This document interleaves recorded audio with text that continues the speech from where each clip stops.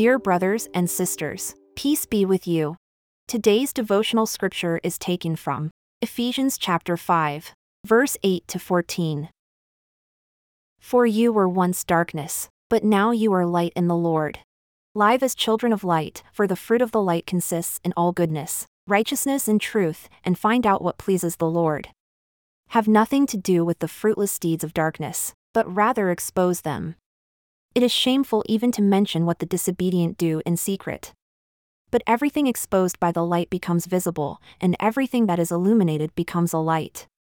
This is why it is said, "Wake up, sleeper, rise from the dead, and Christ will shine on you." Let us pray. Lord Jesus, we believe.